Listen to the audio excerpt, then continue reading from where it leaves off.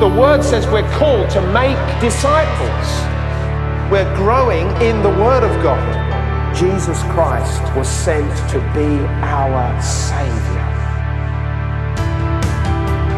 This is the Bromley Town Church podcast. We pray God speaks to you through this message, blessing you as you live out God's word. Stream or download other sermon podcasts via the Bromley Town Church website or by using the SoundCloud app. Head over to bromleytownchurch.com. Well, good morning. It's good that you can join us here again at Bromley Town Church. We've been looking this past 4 weeks at the life of the disciple and the apostle Peter, and this is the last one in the series. I hope you've enjoyed it as much as I have. And if there are any of these past 4 weeks that you have not been able to watch, then yes, please catch up and watch those in the back part of the first part of this series. But yeah, we've looked at the early days of Peter. We've looked at his calling. We've looked at his meeting Jesus. We've then looked at his time spent with Jesus through the ministry of Jesus. We then looked at the time where Peter went on after the ascension of Jesus to heaven and his life at that point. And then last week, Pastor Jonathan spoke to us about Peter's legacy. He spoke to us about that first letter that Peter wrote to the church. This week, as I say, we're going to conclude the series and we're going to be staying with this theme of legacy. We're going to be staying with the theme of Peter's teaching, but this week as found in his second and final letter. And my title this week is A Faithful Life Well Lived. A Faithful Life Well Lived. Well, we've been talking a lot about this word legacy. It's been appearing in the title. It's been a word that we've nearly all used. But we say, well, what is a legacy? What is a legacy? Well, a legacy is something that lives on so much further, so significantly further than the natural lifespan of the person who leaves it.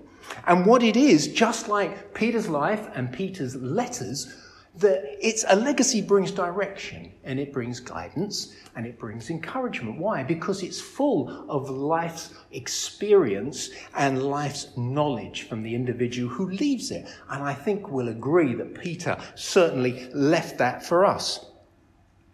Peter's life had radically changed. There is no doubt about this. When we first meet this man, we know that he's a professional fisherman, that he's a robust sort of guy, sort of the earth sort of fella, I guess. And as such, there he is fishing on Lake Galilee day after day, trying to eke out what I think would have been a fairly meager existence, bearing in mind the Roman occupation and the taxes that they imposed. And as such, we know he's recorded as saying in Luke 5 and verse 8, "Go away from me, Lord, I am a sinful man." But we then see that Peter becomes a disciple, a student, one who learns from the Lord Jesus. And Jesus says to Peter very significantly in Matthew 16 and verse 18, "And I tell you that you are Peter, and on this rock I will build my church." After Jesus' ministry here on earth comes to an end, Peter is truly an apostle. An apostle means one who is sent, one who takes the teachings of Jesus to others. And in the 3 years that he had been with his Lord, he has been transformed, made ready to fulfill the calling that has been placed upon his life. You'll remember fondly, and I always smile at this, when Peter first encounters Jesus in those early chapters. In Luke 5, you'll find this story. Peter's been all night fishing. He's caught nothing. He's weary. He wants to mend his nets or such as wash them and then get on home. And then Jesus says, "Lord, just put out your boat into the deep water and let down your nets for a catch." And somewhat reluctantly, as would I after a hard day's work, he's, "Oh gosh, is it you, Jesus? Yes, I will." And as he does so, there is this miraculous catch of fish. So many fish are caught that it tells us that the nets begin to break, the boat begins to list, it's even under the threat of sinking because of the enormous weight of the fish. Now, if we take that story and then you contrast that with the account of when they're fishing at the end of the Gospels, this can be found in John 21. The disciples after the crucifixion didn't know what to do, so Peter decides, we're going to go fishing, guys. They go fishing again. They catch nothing. On the lake shore stands Jesus the next morning. They don't recognize it's the Lord Jesus, but he says to them, fish? No, we haven't any. Let down your nets to the right-hand side of the boats, which again they dutifully do. This time, another miraculous catch. But significantly, no net is broken. Scripture doesn't tell us about the boat listing and threatening to sink. And the reason why? Because these guys are now made ready. They are ready for what lay ahead, ready for ministry, ready not to be fishers on Lake Galilee, but to be fishers as Jesus has called them to be of men. Yomi spoke to us a couple of weeks ago about some of the things that Peter did since Jesus, or when Jesus returned to heaven. Now, when we come to this, Peter's second and final letter, he has pretty much come to the end of his life. It's a dutiful, faithful life that he's lived in serving his Lord and God. But he's certain that his passing is now near. And he says so in his letter in chapter 1 and verse 14. He says, I know that I will soon put the tent of this body aside, as our Lord Jesus Christ has made clear to me. Now, whether Peter was in prison and under a sentence, it's not clear. But one thing is clear, is that he seeks to encourage the church, a fledgling church, a church that is now under some sort of persecution. And he wants to encourage them before he passes on to press in their faith in Jesus Christ. So that even despite trials, despite opposition, and despite what the changing world, the changing times would inevitably bring and did bring, that they would remain faithful in all things. Now, the exact timing of this is not known, but shortly after Peter pens this letter, in terms of months and years, we don't know, but a short time after, Peter does die. He's martyred for his faith in Jesus and his preaching in that name. Now, in Peter's first letter that Pastor Jonathan spoke to us about last week, he speaks a lot about wanting to encourage the church in general sufferings. In this letter, in his second letter, he devotes a good deal of it to that which is the ever-growing threat of opposition, dissent, and disagreement. And this from within. Not outside the church, but within. False teachers had arisen. False teachers had infiltrated the church. And their intent was to sow seeds of discouragement, of disruption. And the warning that is brought here is very real. Peter, it doesn't say in this letter, oh, look, you might like to consider these things might be your experience. No, not at all. This comes from the top. This comes from Peter, the rock, this faithful, this obedient disciple of Jesus, who's saying, you need to be aware of this. Mark my words. In chapter 2 and in verse 1 of this, his second letter, he says, but there were also false prophets among the people, just as there will be false teachers among you. They will secretly introduce destructive heresies, even denying the sovereign Lord. And in chapter 3, verse 3, first of all, you must understand that in the last days scoffers will come, scoffing and following their own evil desires. They will say, where is this coming he promised? Ever since our fathers died, everything goes on as it has since the beginning of creation. Now, it's not a random thing that Peter is addressing, and at some length, this subject in this letter, because he wants the church to be aware of false teachers and their wicked ways. You know, it's only a short letter, 3 chapters, and yet the entirety of chapter 2 and a whole chunk of chapter 3 is on this one subject alone. And the reason that Peter is focused on this, because he only knows too well that these people, once they get in and amongst the sheep, will wreak havoc. And that havoc and that problem that they will cause, the damage that they may cause, might take an age to rectify, if it can ever be rectified at all. So he wants the church to be aware of the threat and that what false teachers can do. And indeed, the Apostle Paul, when he wrote to the church at Corinth in 2 Corinthians chapter 11, verse 14, he warns, he said, Satan himself masquerades as an angel of light. And therefore, do not be surprised that these false teachers will come in amongst you trying to curry favor, win favor as seemingly true people, but not. Now, Peter heard the Lord Jesus speak on the very same subject. So again, no surprise he raises it here. In Matthew 7 at verses 16 to 20, Jesus says, "By their fruit you will recognize them. Do people pick grapes from thorn bushes or figs from thistles? Likewise, every good tree bears good fruit, but a bad tree bears bad fruit. A good tree cannot bear bad fruit, and a bad tree cannot bear good fruit. Every tree that does not bear good fruit is cut down and thrown into the fire. Thus, by their fruit, you will recognize them." Now, because Peter heard this spoken by Jesus, a good deal of what Peter warns in this second letter is not things like, now guys, what you need to know is this is going to be the false teaching. This is the thing to look out for. This is the thing that they're going to say. Not at all. He stays with Jesus' theme, saying, what do the lives of these people look like? What fruit are their lives producing? That is where he comes from in this letter. Peter says in chapter 2, he says they follow shameful ways. He says that they can be people of greed. He says that they follow corrupt desires and despise authority. He says that they can be bold and arrogant, eyes full of adultery, and they never stop sinning.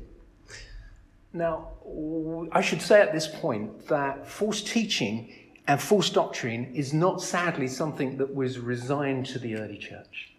It didn't have its time and then gone. Since the church began, it has been threatened by attacks from external sources and sometimes more destructively from within. So what's the best protection for a Christian man or woman against these things? What's the best defense, as it were, for a Christian church? Well, it is being thoroughly grounded in the Word of God. To know what God's Word says, to know what its contents includes, to know the character and therefore the promises of God. So we know it ourselves, so that when something comes that's contrary to that, then immediately the flag goes up. You don't have to be a member of Bromley Town Church or come to the services at BTC very long, or indeed to watch these messages online before you're here. Pastor Jonathan encourages us to be those who immerse ourselves in the Bible and to get a grip and to read God's Word daily. Why? Because when we do, we gain wisdom, we gain understanding, and our spiritual senses are heightened. And therefore, we are much better placed to be able to discern what may be incorrect. Now, Proverbs 4 and verse 1 says, "Wisdom is supreme, therefore get wisdom. Though it cost all you have, get understanding." Understanding and wisdom comes from the Word of God. But of course, our ultimate defense in all of this is, of course, God himself. And Peter in chapter 2 verse 9 says, "The Lord knows how to rescue godly people from trials." And in respect of the church, Jesus said at chapter 16, verse 18, "I will build my church and the gates of Hades will not overcome it." Now, the second theme of this second and last letter of Peter's is one of encouragement. Well, why wouldn't it be? He knows his time is short. He wants to encourage the church. He says in chapter 1 and verse 12 that he's aware that who he writes to are firmly established in the truth. But he goes on in verse 13 to say, "But I think it right to refresh your memory as long as I live in the tent of this body." In other words, I know you guys know this truth.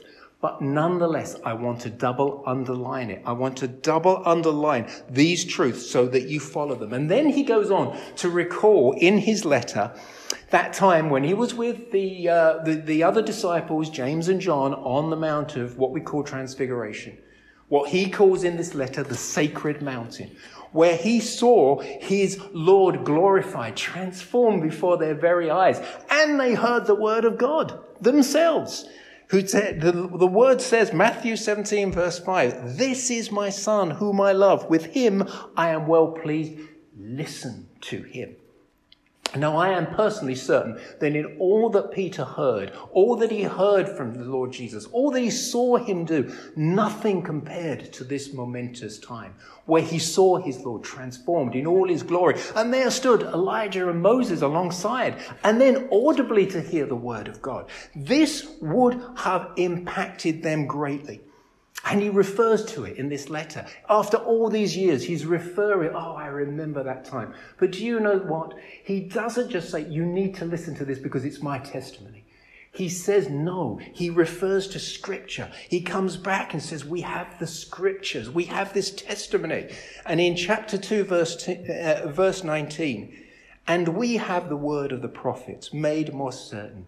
And you will do well to pay attention to it as light shining in a dark place until the day dawns and the morning star rises in your hearts. You know, that transfiguration, that time would have impacted Peter so much that he would have known that Jesus is the fulfillment of all those Old Testament prophecies. He is the fulfillment, that he is God's promised Messiah. And not that just that one momentous event, but all that he saw and heard, which gave further evidence that Jesus is the Saviour of the world. Peter is unswerving in his faith right to the end. Right to the end. He's a man versed in the Scriptures. When he got up and spoke at Pentecost, he used sections of the prophet Joel. He spoke from the Psalms. He didn't preach. He didn't have a prepared word like I prepared this word. He got up and brought that because it was in him. He knew the Scriptures. He observed firsthand the fulfillment of so many of these prophecies. But he was aware, as do we, that there are some of the words of Jesus that have not come to pass. And particularly, Jesus is returning as Lord and King. In 1 John 14:3, Jesus has said, and if I go and prepare a place for you, I will come back and take you to be with me so that you may be where I am. But Jesus also says, with regard to his return in Matthew 24, verse 36, but about the day or hour, no one knows, not even the angels in heaven, nor the Son, but only the Father. Peter is assured, as indeed we should all be, that all of God's promises will come to fulfillment in God's timing. And he appropriately, therefore, devotes most of his last chapter of his final letter to this. Jesus is coming again.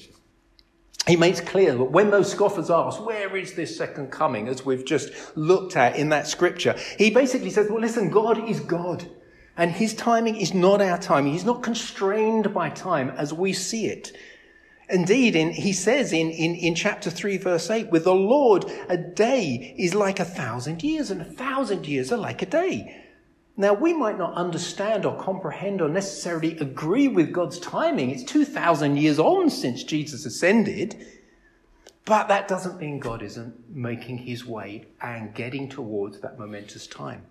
In fact, just the opposite. We should see this, as Peter did, as an opportunity of seeing that God has so much compassion, mercy, and grace that he wants people to come to faith in his Son before all things come to an end. Peter says in what I think is certainly is in one of my best loved verses from this letter, 2 Peter 3:9, he is patient with you, not wanting anyone to perish, but everyone to come to repentance. But he goes on in verse 10 to say, but the day of the Lord will come like a thief.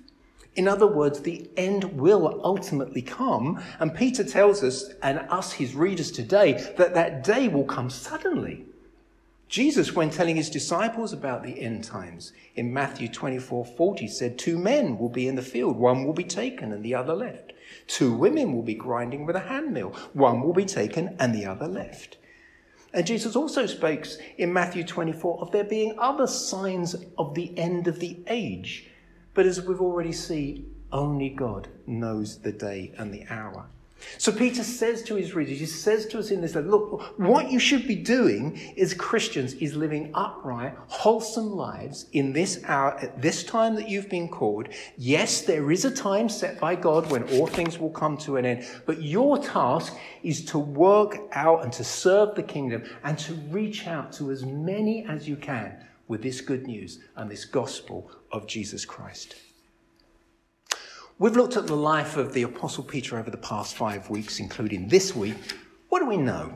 Well, he enters the pages of the Gospels, as we've seen, as a worldly and, by his own definition, a sinful man. But Jesus looks beyond the here and now and sees his heart, he sees his calling, and he sees a ministry for this guy.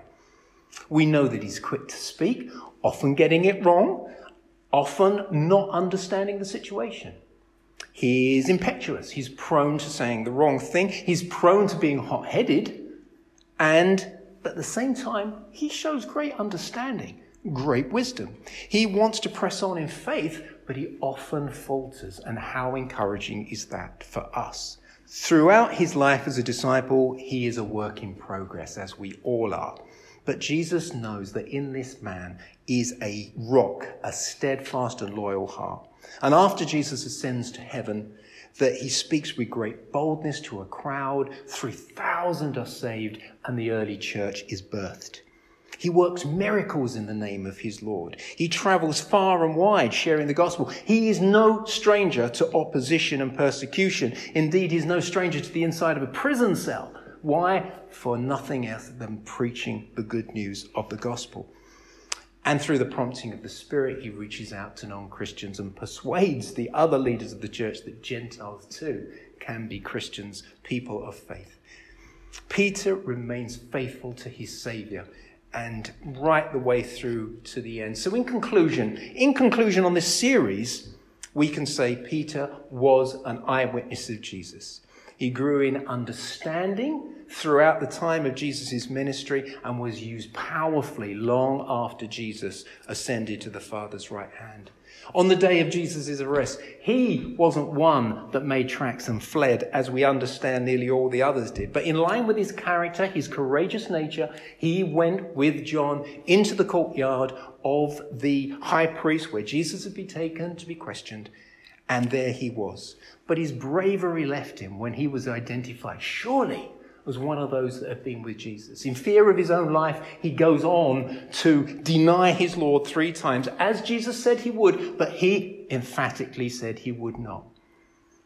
But after Jesus' resurrection, he was restored on that lake shore. And he went on fiercely in the power of the Holy Spirit to preach and to serve the church for the remainder of his days. Peter knew his identity was in Jesus Christ. That's where his strength came from.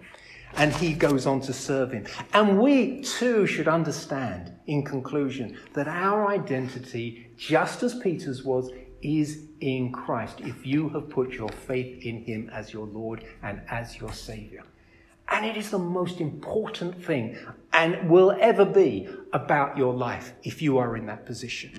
It's greater than our status. It's greater than our title. It's greater than our work. It's greater than any reputation we may have had. And it's certainly greater than any wealth that we may ever accumulate.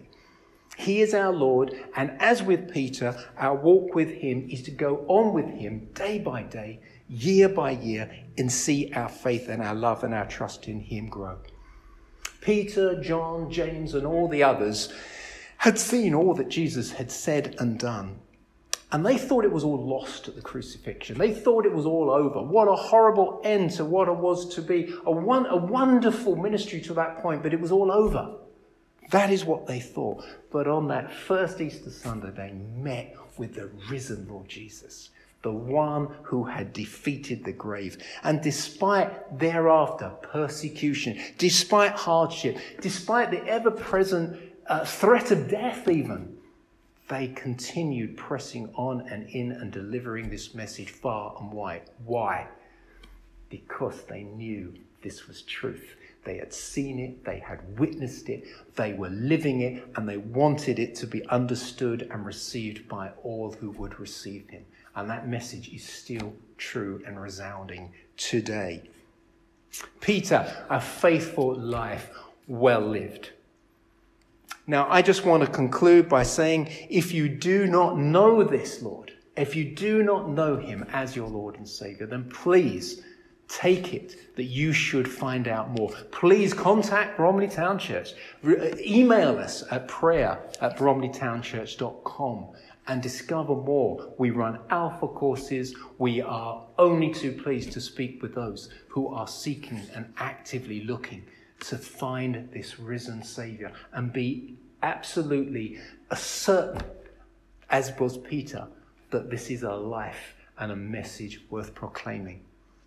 So thank you. I hope you've enjoyed this season, this series. I certainly have, and it's been a privilege to bring it to an end. We are now in the season of Advent, and Pastor Jonathan will be talking to us next week on something new.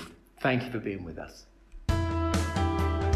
Thank you for listening to this message from Bromley Town Church. You are always welcome to visit us on a Sunday morning, or join us again for more messages here online. You can also stay connected with us at www.bromleytownchurch.com.